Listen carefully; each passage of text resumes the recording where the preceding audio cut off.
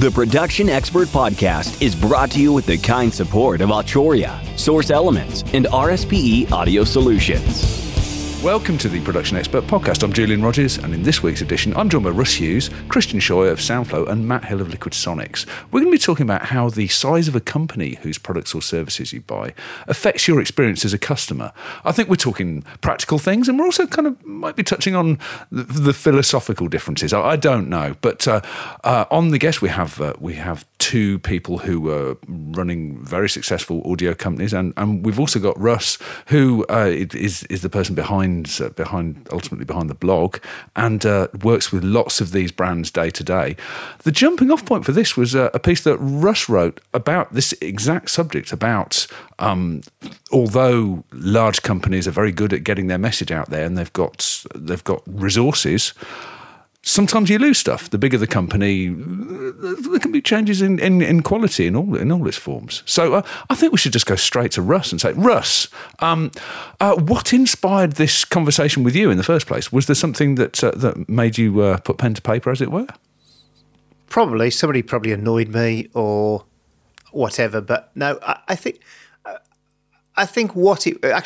something had been bothering me for some time, and that was that lots of venture capital firms and finance firms, these are the kind of people who put big money, like millions and millions of dollars, into different companies, were starting to come into our space. And listen, I don't have any. I'm a fully signed up capitalist. I fully understand how entrepreneurship works, but what I was concerned about was when that happens, what it can sometimes lead to, and in some ways we're seeing it play out in certain brands, is a depersonalization between the brand and the user. And I think some VCs, that's venture capitalists in short, so I'll keep using that term now, or big funding companies, look at an industry and suddenly think, hey, that's the next cash cow. Let's head in there and let's start doing our thing. And of course, if they're putting shed loads of money in, then of course they also want to have a view on how it's done. And so we're seeing things like subscription services coming, software. It's called selling software as services. Is coming into lots of companies now. Some are doing it well. Some are doing it badly in terms of implementing it. And then so it's made me feel uncomfortable. Not because it's wrong, but because it's like anything. There's good marriages and bad marriages. So or good drivers and bad drivers. So I'm not saying funding from outside into companies is an inherently bad thing, but it can lead to basically turning a company into a sausage machine that's just there to generate cash. And in reality, we're a relatively small industry, to be honest. We make less turnover per capita than the fresh tomato industry. So that kind of puts us into context a bit. And these people are often coming in to realise their investment. And there's a Bible verse, and it's not a religious moment, but I think it's true whether you believe the Bible or not, where Jesus said you can't serve two masters. And when you start having people pumping cash into a business, you're serving those people and you're trying to serve your customers. And I think you're going to choose one or the other. You can't serve both. And I think there's a lot, and actually take all that off the table. There's just something really beautiful about small companies, about the way they operate, about their connection to the customer and the user. Because often in a big company, you're sort of emailing some call center, even if you're not emailing some service center, you can be emailing somebody who has no immediate connection to you. Whereas if Christian or Matt get a service email, it's probably them that answer it, and they'll probably know your name within 2 or 3 emails, and they'll remember your name, and they'll make sure that it's right, because what they do is directly linked to whether they can pay the rent at the end of the month or not. That's not always the case in big companies. So I like the connectedness of small businesses. I think they're beautiful, and I run a small business as well, but it's helping these businesses. So, but what I want to say from the outset, it's not big business is bad, small business is good. It's that there are things in small business that we can really learn to appreciate. And I think in the current economic climate of the last decade, the way we're seeing the Amazons coming through and big supermarkets and seeing this kind of sort of mega brands, we have to protect small businesses because they're so unique and so special. And often we don't, and we keep pouring our cash into things like Amazon, and then we wonder where those small businesses went out of business. So I think that's where this all came from. Interesting. So, I mean, small businesses, as well as being smaller, are just different. And if as companies grow, I mean, all companies, all brands start small, or at least, I mean, well, of course they do. Nearly all of them do. And I suppose it's about how can you maintain the good things about being a small brand as you grow, if you grow as well, because growth isn't necessarily desirable. You can run a perfectly successful business that's relatively small and stay small. We should bring in one of Christian. Can I turn to you? And I mean, yours is a great story with SoundFlow about how it started from an idea, a thing that was useful, and you found that it was useful more widely and kind of rather open-ended in its nature, and it's certainly grown, but it still feels quite a small business in the good sense that we're talking about. Tell us something about that. I mean, your experience. Do you see your business as a small brand in that good positive way still? Hey, Julian and Russ, thanks for having me here, and for being invited to the conversation. I think it was really interesting to get your requests for this, and it started some thought processes on my end to reflect on our journey so far, and I think it's a very welcome debate to try to bridge I think the gap between how customers in our industry perceive software and how the software development process works, how it is like to try to build a business from it, which can be difficult. I think I feel like we're slowly moving to a position where these questions about how can we keep the good stuff about being small, right? We're definitely in a growth phase right now where a lot of our focus is on allowing more users to get access to SoundFlow, and Pro Tools Expert has been a major help in that, in reaching a broader audience. And as you said, I'm still the person answering most of the support. We have a person in LA who's helping, and we're looking to get a few more on the team. And it's very important for me that when we grow the team, that we have people on board who can emphasize with the customer, who can understand and is naturally helpful. Somebody who can understand the struggles that we have, but also understands the struggles of the customer. So whenever you do get a support request, it's not going to be like a robot-like answer. So I think that's one of the things we try to keep from being a small brand. But yeah, I also want to be honest that it's been a while since I could remember all of our customers. And I remember the change that happened where I needed to stop trying to have long one-on-one talks on Zoom with everybody and try to look a bit more on the numbers in terms of, okay, so there's one person who's very vocal about this feature they want, but I got a lot more who want something else prioritized. So yeah, it's I want to say it's been a really incredible journey, and as you said, like I started this. I started coding SoundFlow 11 years ago just to help myself. So I think an important point in this whole conversation is that small brands, I think, start from the founder or founders having a problem. Like there's something you want in your own working life as a sound editor or music producer, and you look through the market, like, does this thing exist already? And it doesn't, or it isn't quite what you like. And then you start thinking, can I make this? Should I make this? Do I have enough time to make this? And, obviously don't have enough time to make it. If I've known 11 years ago how much time I would sink into SoundFlow, I would have just never started.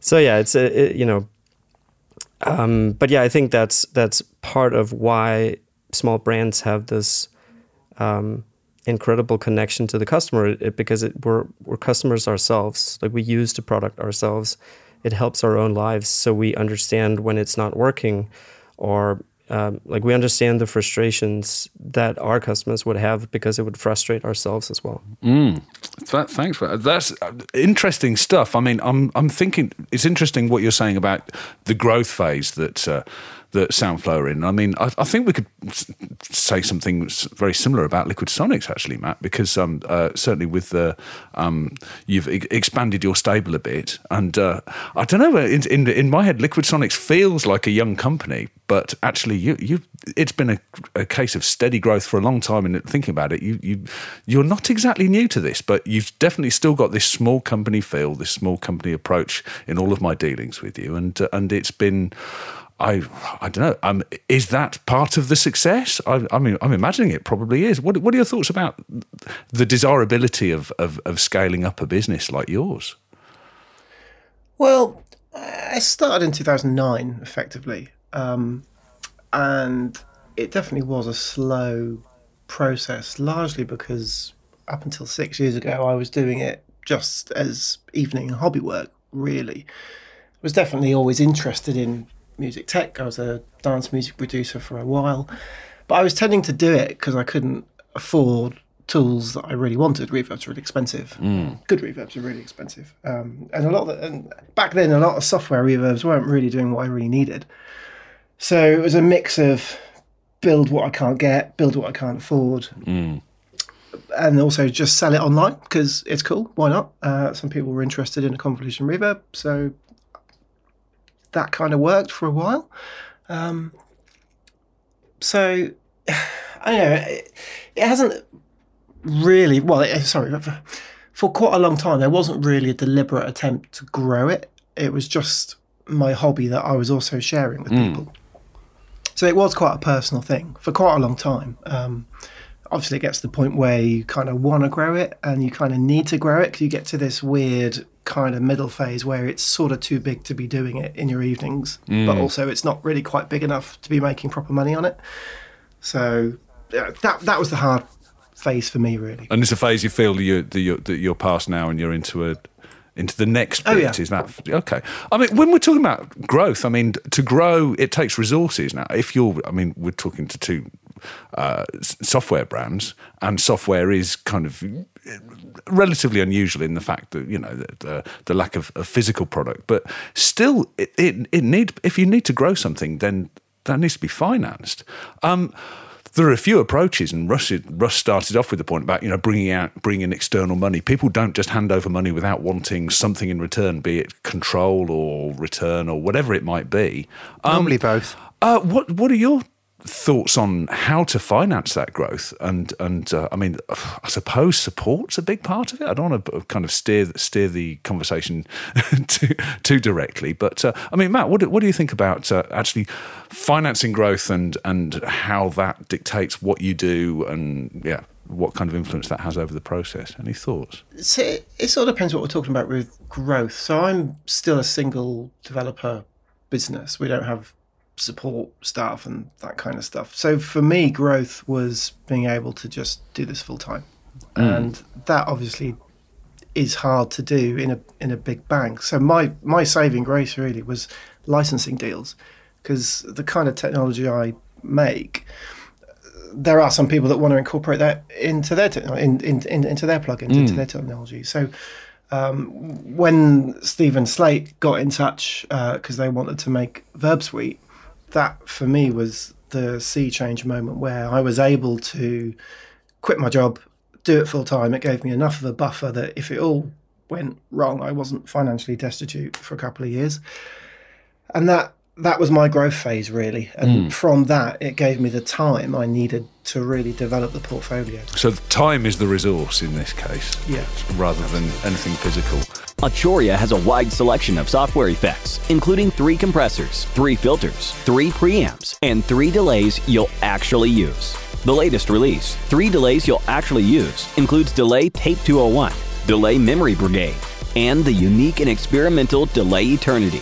A bundle of selected effects, called the AudioFuse Creative Suite, is included with all AudioFuse audio interfaces. Visit Arturia.com to find out more on the effects you'll actually use. Oh, interesting. I mean, Christian, I mean, there must be a similar story with what you've been doing. Certainly, I mean, you've done some partnership type arrangements. Growth. I mean, you're a little bigger. By the sounds of it, than Liquid Sonics in terms of staffing, and also your support. Because I remember having a conversation with you about you found a healthy and kind of a productive forum to be very useful from a support point of view. That was something that certainly you've mentioned to me. But these kind of pinch points, how does that work? Yeah.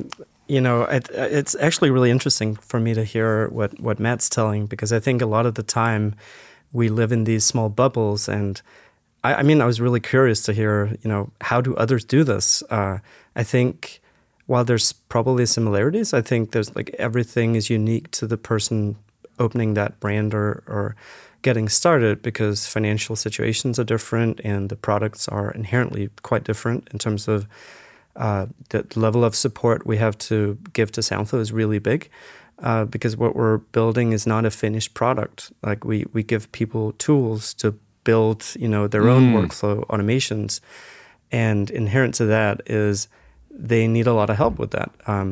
If we wanted to write the full manual for SoundFlow, it would be like 1,000 pages long to cover everything you can do. So we had to be creative, or I had to be creative from the start. But the way I financed it was, it's a kind of crazy story. I was also just doing this as a hobby back in 2016, but I had created something that worked for myself as a sound editor, and you know, I kept trying to figure out, is this something I should sell? Could I even sell it at a price point that would make sense? You know, if this is how I thought SoundFlow was something that made me quicker as a sound designer, and I was trying to get into the industry in Denmark. And you know, if I sell something for, you know, I think $89 was the first list price we had. If I sell that to all my colleagues in Denmark, now I'm no longer the the quick one. Now everybody is quick, and I've earned $500, and now I won't get any of the films. So it felt like a losing proposition to even sell it as a product to begin with. Because of the workflow advantage that it gave you as a working sound editor. I see what you mean. Okay, yeah. So I just felt like I'm just getting started with this sound design career. Why would I want to go full time on doing software? So it felt like, you know, but there was at the same time people were really curious about what I was doing. So I asked a lot of people and tried to think about it for a long time while still working on it on the side. And then there was this guy called Brian Dyrby, who's another sound editor from Denmark. And he just put it in so simple terms. He said, well, in 10, 15 years, do you want to be like the ultimate shortcut wizard who sits in your ivory tower and feel good about yourself and like your two best friends know you're really good? Or do you want to, sell this across the world and build a global community of sound editors who help each other with workflows?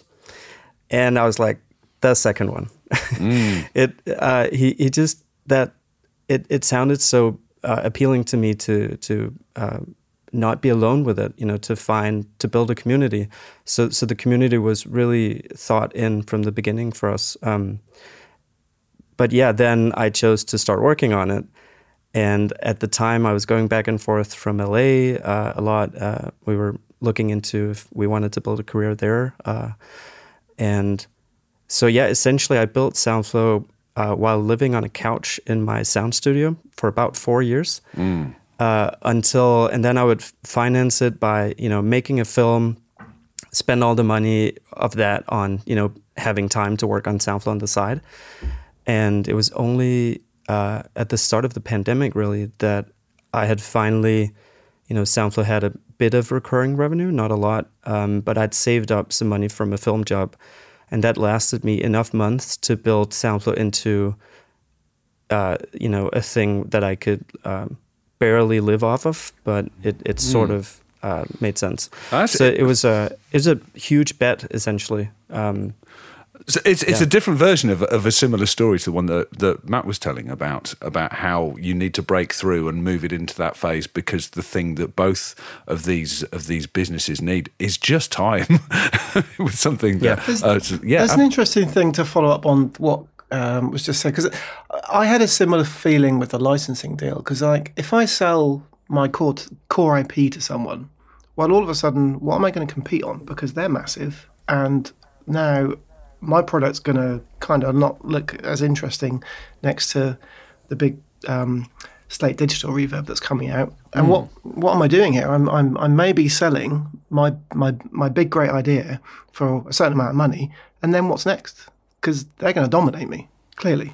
Because you can't compete with them. It takes a lot of confidence to do that. Yeah. So, I mean, that does bring us round to. I mean, I have a question on my list of things of who does all the jobs, and you've kind of, by implication, answered that. Kind of, it's pretty much you do everything. I mean, Christian, you're saying you've got someone helping you in LA. I'm guessing that's for time zone reasons, because you don't want to be dealing with support at on a European clock on the West Coast. But there is marketing, and that's something that big brands certainly have a lead on over small brands. Of just, you as a customer are likely to gravitate towards the product that you've heard of. By definition, if you haven't heard of a product, then you're not going to use it. It might be a case where we can bring Russ back in. And so, I mean, Russ, you had some thoughts about marketing and awareness and just getting the message out being something that needs to happen in tandem with a good product that does all the things that it promises to deliver. I mean, thoughts on marketing and scale and. Yeah. Before I actually go there, I want to come back to the how do you finance growth, because what both stories tell, and the story of the blog is the same, is you get to a tipping point. And I think a lot of our listeners who are small studios or have gone freelance in post or freelance in music mixing will have got to that tipping point. And what I mean by the tipping point is often we're doing a real job, quote unquote, or a regular job while trying to run a business or get a business off the ground. So we're basically got a foot in both camps for a bit of time. I think Matt's story was that, possibly Christian's as well, it sounds like from what he was saying, is that there's a tipping point that happens where you almost run out of time in the week, or you've got enough money and you think, now I can go. Now we can launch. We can go. We can try this. Because the time I'm spending on the other business is taking up more hours. I remember when I started the blog, I was doing a 35-hour week job, regular job, and 40 hours a week on the blog as well for 4 years. And we didn't make a penny of revenue for the first 4 years of the blog. And it was a labour of love. Similar to me. I was working till 2 a.m. on Liquid Sonics. I'd do my 9 to 5 or sort of 9 to 6, come home, eat for an hour, start by 7, and I was working till 2 every day for 5+ years. It was. And I bet Christian's story is similar. Yeah, I bet we've all got the same story. Yeah. And it's interesting because it speaks to motivation as well, because all three of us are talking about something. The blog started because I saw a need and nobody else was putting their hand up to help. So I just started the blog, not knowing where it was going to go. I'd never dreaming of the size it would get to. It wasn't started to make money. It was started to help people, and making money is a byproduct of that. And I think Christian's probably the same with his, and Matt with his. Matt makes me laugh also because he's always understating how he started his company, because he couldn't afford a lexicon, so he wrote one. I love that, and now it's one of the best around. And so, but we all saw a problem and came with and tried to answer that problem in our best possible way. And sometimes people say, "Well, who gave you the right to be the best to do this?" You think, "Well, nobody else was doing it, so I just thought I'd volunteer." End of. That's the usual answer. But coming back to then marketing and stuff, the reality is that we just all do it ourselves, don't we? Until I was so I work with Matt now and help him with his marketing and lots of small brands like Matt's, because for a long time they're doing it on their own, and their support and all the other stuff. And I'm guessing, yeah. And this is part of the thing that gives me trouble sometimes. There's some brilliant brands out there. There's Blue Cat, and I could sit here all day and name all these small brands who don't have the marketing firepower of the big brands, but are making equally, if not better, products. But they get overlooked because they just don't. They're not in your Facebook feed all day, or they're not in your Instagram feed, or you're not getting the emails. And so sometimes we end up buying inferior products just because the marketing was better. And that's a fact. And we miss out on fantastic products because the marketing, either they didn't have the skill to do the marketing or they didn't have the money to make it happen, or both. I think money with marketing is a big issue because you can't really get involved at all until you're at a certain level of income. Yeah, because part of it is every time you spend money, it's your rent going out the door or your fuel bills and all those things. It's real money. It's either do I pay my mortgage this month or do I spend £1,000 on marketing? Yeah, and it's a big jungle, like to figure out. I mean, there's going to be plenty of agencies that want to take your marketing money, and they'll say, we tried that out one time, and it was a disaster. That you try to believe their sales pitch, and they'll say, yeah, we'll grow your brand by this and that, and then it turns out we had one company do this, and they wanted to create an ad for us, and the person making that ad used the Impact font, which I think it's called, or it's like, it was very popular in like 1996. And I thought, okay, this is going to be a struggle. It's such a specific industry we're in. So even finding the right people to help you with marketing can be difficult. I feel like we've lucked out now. We've started collaboration, and we're trying to solve it through partnerships. As you all know, like we've got the partnership with Avid. And that's really like a co-marketing way to try to get the word out and have the rubber stamp of a bigger company. And so we didn't quite do what Matt did with Slate. It's a different type, but yeah, like you only have, because most of the time it's one person doing everything. You can't be good at everything. It's just, and marketing is just one of those things I'm really bad at doing.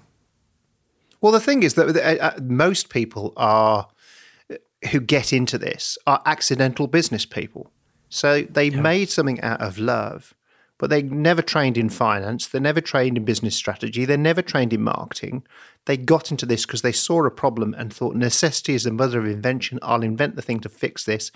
And then suddenly they're in this world where you've got brands out there. For example, some of the bigger brands, just to give you scale on this, some of the biggest plug-in for brands are spending about $1 million a year on selling their plugins to you, just on marketing, just the marketing budgets. That's just for a small business. That's just a number that just doesn't compute. They don't even turn that number over. I don't want to spend that much money. We'll get there, Matt.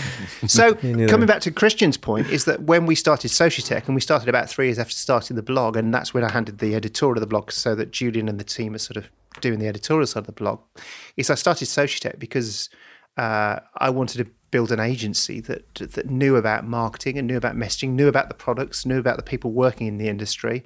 Because most agencies, you go to a general agency, is selling cars on a Tuesday, sofas on a Wednesday, cheese on a Thursday, and then they'll come to you and say they can sell your product. This is a very specialised industry, and you need specialised people selling your products for you.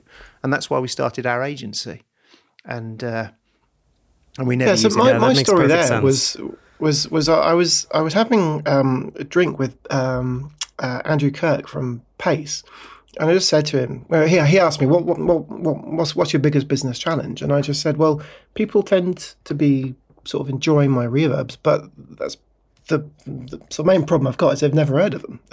So as soon as they have tried it, they're often liking it, and I just need a way to connect with people. And I didn't know how to do it myself, because you can send emails out, you can do all these things with banners, but it's so untargeted and very difficult to actually know how to spend that money. It's just sort of shooting in the dark. So he put me in touch with Russ, who just so happened to be in the middle of the sale of Exponential Audio to iZotope. Yeah, iZotope, and I had a sort of gap in his client list, which was perfect because he was great at selling reverbs and had a reverb-shaped hole in his client list, and I just fit right in. The timing was incredible. And it was incredible because we'd sold Exponential, I think, a week before, so I had no commitment to Michael anymore because you can't take two. If you're an agency, I can't be selling 2 reverb brands. It's insane. It's like you got them competing against each other. So when Matt came along, it was just a perfect moment, and the rest, as they say, is history in a way. So, I mean, we were talking about product awareness, and something that's an interesting area maybe is criticism. If you put something out there, inevitably you'll have feedback, and some of it will be positive, but some of it will be negative. And what's that like as people who've kind of, you know, put your product, put your baby out into the world, and it's as good as you can make it, and you're getting unjustified criticism, particularly, I'm thinking of, because I mean, I certainly know from feedback that we get from what we do on the blog that there are two kinds of negative feedback. There's stuff that's someone making a point that's fair enough and you need to pay attention to and learn from, and other stuff that isn't correct or isn't fair or whatever. How do you respond to and deal with that kind of feedback? I should ask. You have to keep it in context, don't you? Because you'll get a lot of positive feedback, but the human nature is to focus on the negative. But if you can sort of, you know, zoom out at the end of the week, how many negative feedbacks did I have versus how many positive feedbacks did I have? Keep your eye on the forums and that sort of thing. And I think it's hard to do it, but often a lot of the criticisms are really just people trying to help you improve your product, and you've just got to take it, maybe step back for a few days. Does this person have a point, or are they just being mean? And then react appropriately. That's the most sensible thing anyone said to me all day. So excellent, Christian. I mean, anything to add to that? I mean, you're facing a slightly different challenge just because I don't think I've ever needed to do any research before using one of Matt's reverbs, but Soundflow isn't quite like that. It's a different kind of product. I've already mentioned the forum. I mean, how do you deal with feedback, both positive, negative, fair, and unfair? Yeah, no, I think Matt put it very eloquently, actually, like as an overview. I think it's, you know, you have to try to look at it from different perspectives.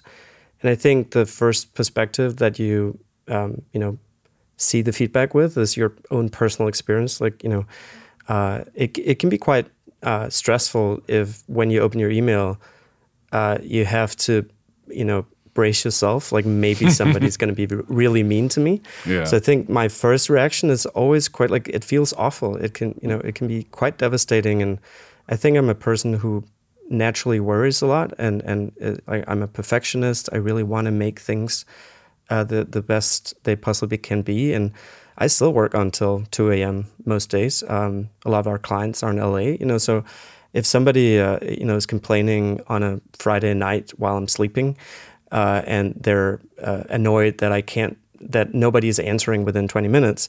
It's it can. I think that the kind of feedback that hurts you is the one where it's out of your control, but somehow it's a valid feedback that they're getting. So, you know, the next side of it is I'm a customer myself for other products. And I know the feeling when something's not working, or you can't get in touch with people, or the response you get from customer support is not, great. There's a ton of different things you can make as a mistake. And so when I try to marry those two perspectives, I think I get to what Matt was saying, which is, then you got to listen, because a lot of the time it's people who actually want to help you make the product better. If they're really upset, it's probably because they see the potential of the product. It's not because they just hate it. They just hate the experience they're having with the product for whatever reason. And if you can listen through the noise or the angry words, and then sometimes that will be the best advice you can get, because they actually took the time to communicate it to you. So then I become grateful. But it's quite the journey, and I've had countless sleepless nights. And I mean that very literally, like a whole night where I couldn't sleep because somebody had been mean somewhere, So I think it's hard. You put everything in your life into making this great, and then you want people to like it. But yeah, as Matt says as well, 99% are really happy and positive. So I think for what we try to do with our forum, which I think we've succeeded in quite well this far, is to really focus the discussions on the work, like the workflows, let people help each other in a positive tone. And then we'll try like the less than 1% of input that comes that is very negative. Maybe we'll find ways to address that elsewhere. So we can just ensure that the conversations, that everybody feels safe in our forums. You know, if it ends up being that 80% of the posts are about the licensing or something, you know, there's plenty of forums online for that kind of stuff. But we want to also create a safe space for everybody collaborating with us. It's not just about ourselves. So yeah, I think it's a constant thing that we have to adapt to and listen to. You can't just put on a like a fence or, you know, shield yourself from it. You have to actually listen to the feedback. So we always try to react as constructively as we can. And yeah, but I think it's whenever our communication is not great, then we get more negative feedback. So I always try to say, like, if somebody has a different set of expectations of what should the product be, then how did they get those different expectations? Did they come in through our website in a different way? Did they read or did they watch some YouTube video that made something seem easier than it actually is? Or, you know, so we try to learn from it in so many different ways. And now that I have a team member in LA, who, by the way, is not there for the time zone. He's there because he's a wonderful human being who's very, very natural at helping others. And so we help each other, right? Yeah. If it's really hard to deal with an issue, you know, we'll talk internally and be like, how can we approach this? How can we make this person happy? Yes, I duly chastised. I'm sure I wasn't commenting on how good he was, but I'm sure the time zone's an added bonus. Exactly. Yeah. The Production Expert Podcast is made possible using Source Connect Now from Source Elements, the free way to record high-quality audio over the internet. Need to record an interview or a podcast like this one remotely? With Source Connect Now, you can. Using a Chrome browser, you'll get ISDN equivalent quality audio without the need to install any additional software. Register for your free account at now.source-elements.com. I'm going to do something rare actually on the podcast, which is I'm going to disagree with people. If that's okay. Not all criticism is valid. Not all criticism is equal.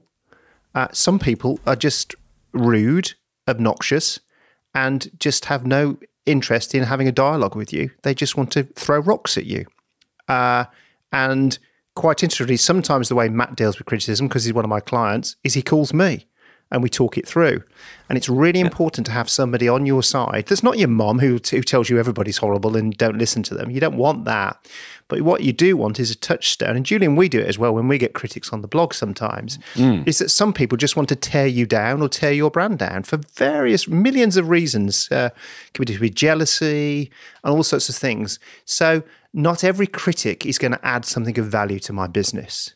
99% of them are, but there's a 1% out there who are just miserable, angry, and they're angry about everything and everybody. And you just happen to be the person in their trajectory that day. You're getting it today, yeah. You're getting it today. And they're angry and they're just looking for a hook to hang it on each day. And you happen to be, because, I don't know, Christians doing licensing and they don't believe in licensing because it's a religious belief they have that subscriptions are bad and anybody that does them is the devil and all those kind of silly thoughts. So I think, and Julian will know this, the expert team, I tell them to not read comments. So if I write an article, I won't read the comments immediately.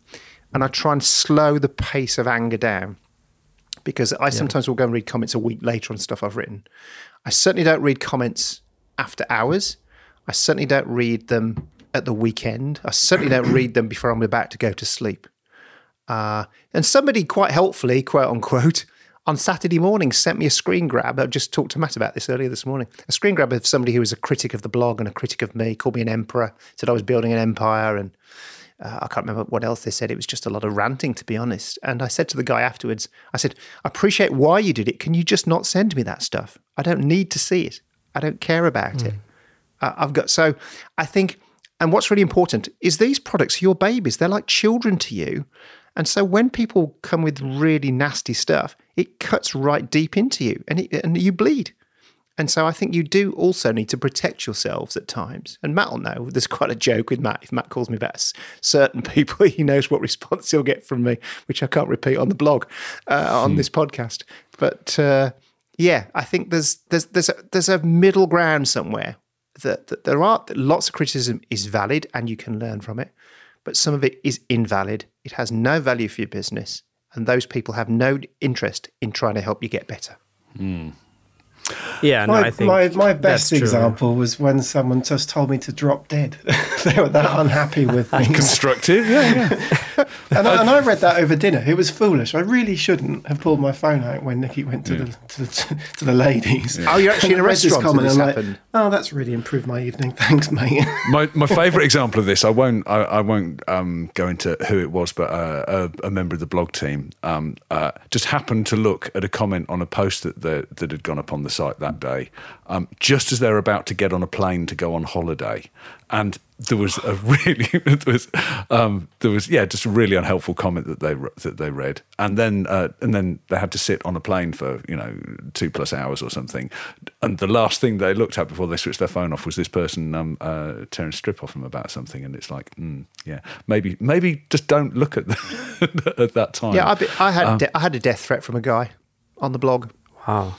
Yeah, when I wrote an article about pirating software and said it was bad, and he said to me, "Oh, I just give all of my stuff away because it's art and it's creative, and I just want the world to share it, and we shouldn't all be like capitalists like that." I said, "Well, leave your front door open then, and I'll come and take all the stuff that you've got in your house too." And he said, "If you ever come in my house, I'll kill you dead." Okay. Yeah. Okay.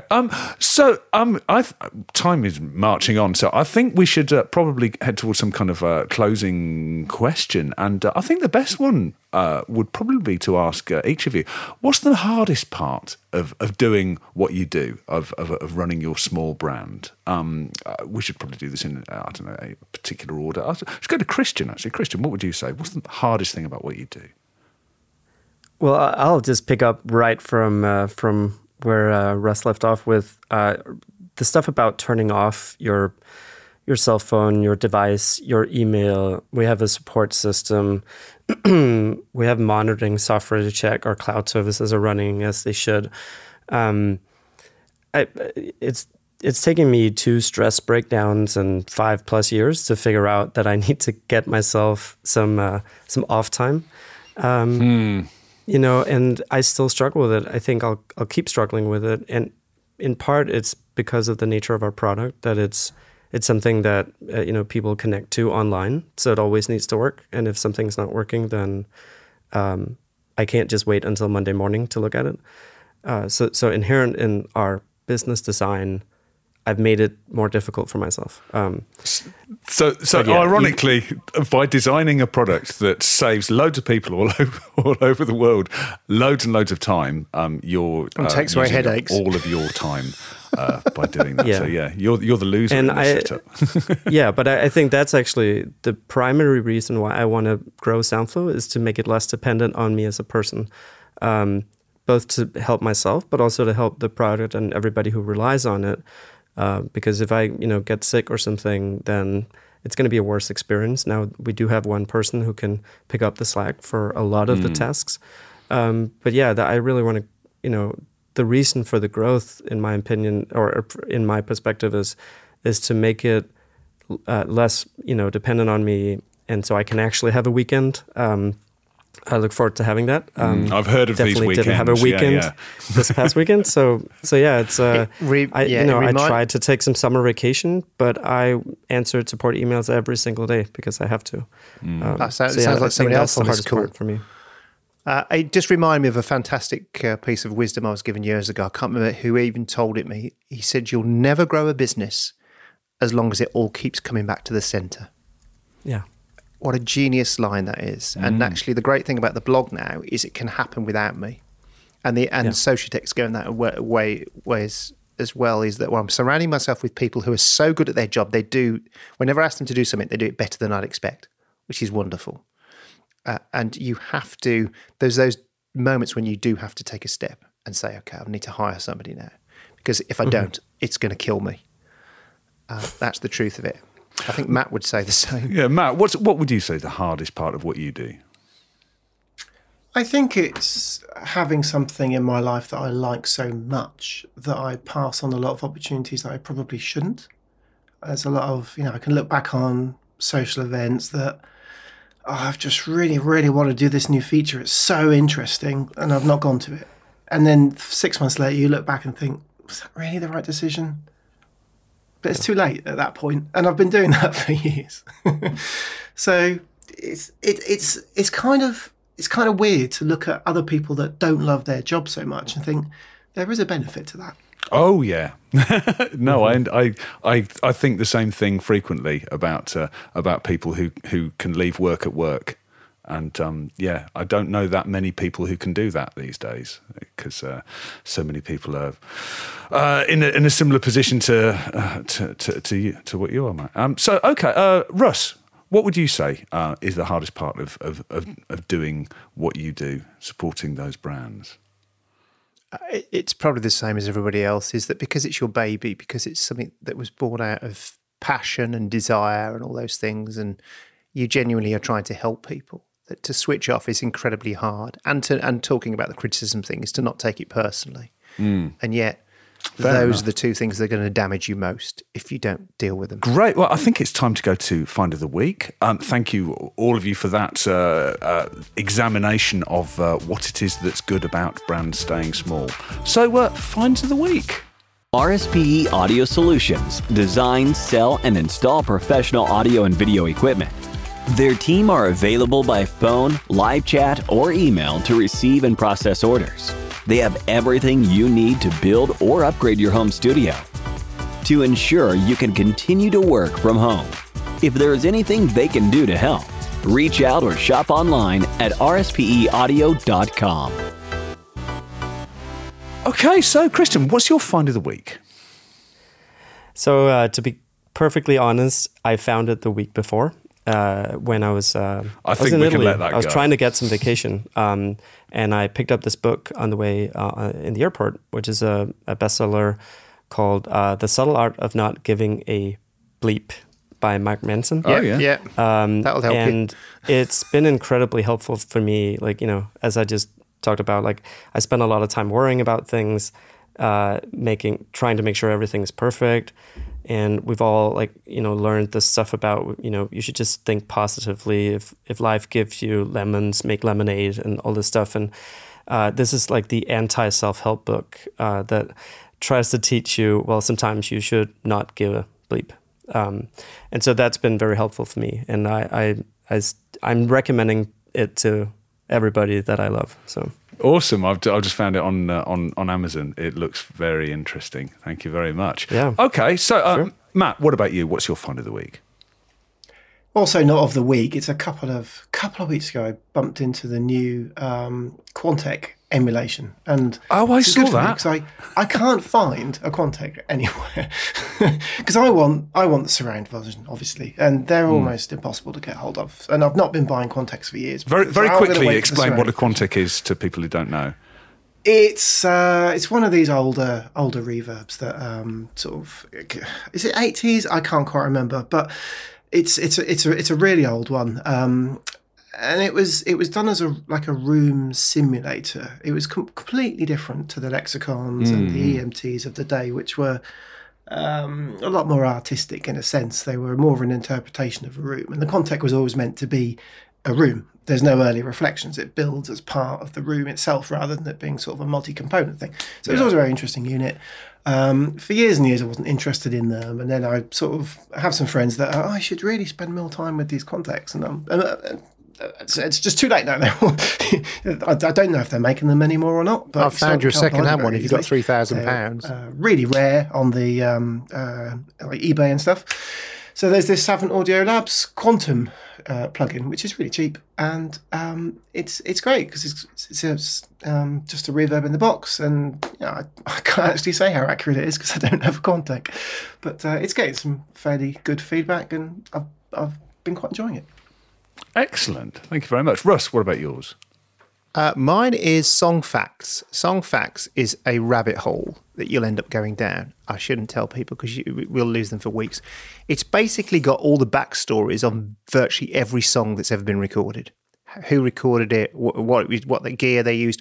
I use it as research when I'm writing articles. I had to write an article recently on drum machines for the blog at the weekend, and it's really useful for getting backstories to like how the drums were done or what happened in the studio. There's kind of bits of gossip as well as bits of kind of gear facts and stuff like that. It's a really useful site, songfacts.com, and I've yet to find that they haven't got the song I'm looking for on there for the entirety of the history of recorded music. So fantastic. As I say, you can just spend hours on there. Yeah, there goes my afternoon. Yeah, there goes your afternoon. Yeah, great. Well, mine is not audio at all. It's the most delightfully silly, but actually rather touching thing that I've seen on Netflix in a long time. There's a mini series called We Are the Champions, which is about people doing kind of pointless things all over the world. I wasn't interested in really any of them apart from episode 1, which is about the annual cheese rolling event that happens in the UK, where people go to a very steep hill in Gloucestershire called Cooper's Hill and roll a double Gloucester down this really, really steep hill. It's like it's steeper than 45 degrees, and run or try to run and race the cheese. And it's anarchic, it's chaotic, it's very community, it's very, very English, actually. And people get terribly injured every year, so much so that it's been banned, but it still goes on. And it's people being very silly with their own physical well-being, but in a really kind of cool way, actually. So if you want to understand what a kind of like a community sort of like folk event is in the UK, watch this, and I think you'll get it. Excellent. So that is our examination of small businesses and what's good about being a small brand as opposed to being a large one. Well, that's all we've got time for this week. Thank you to my guests, Russ, Matt and Christian. We'll be back next week with another edition of the Production Expert Podcast.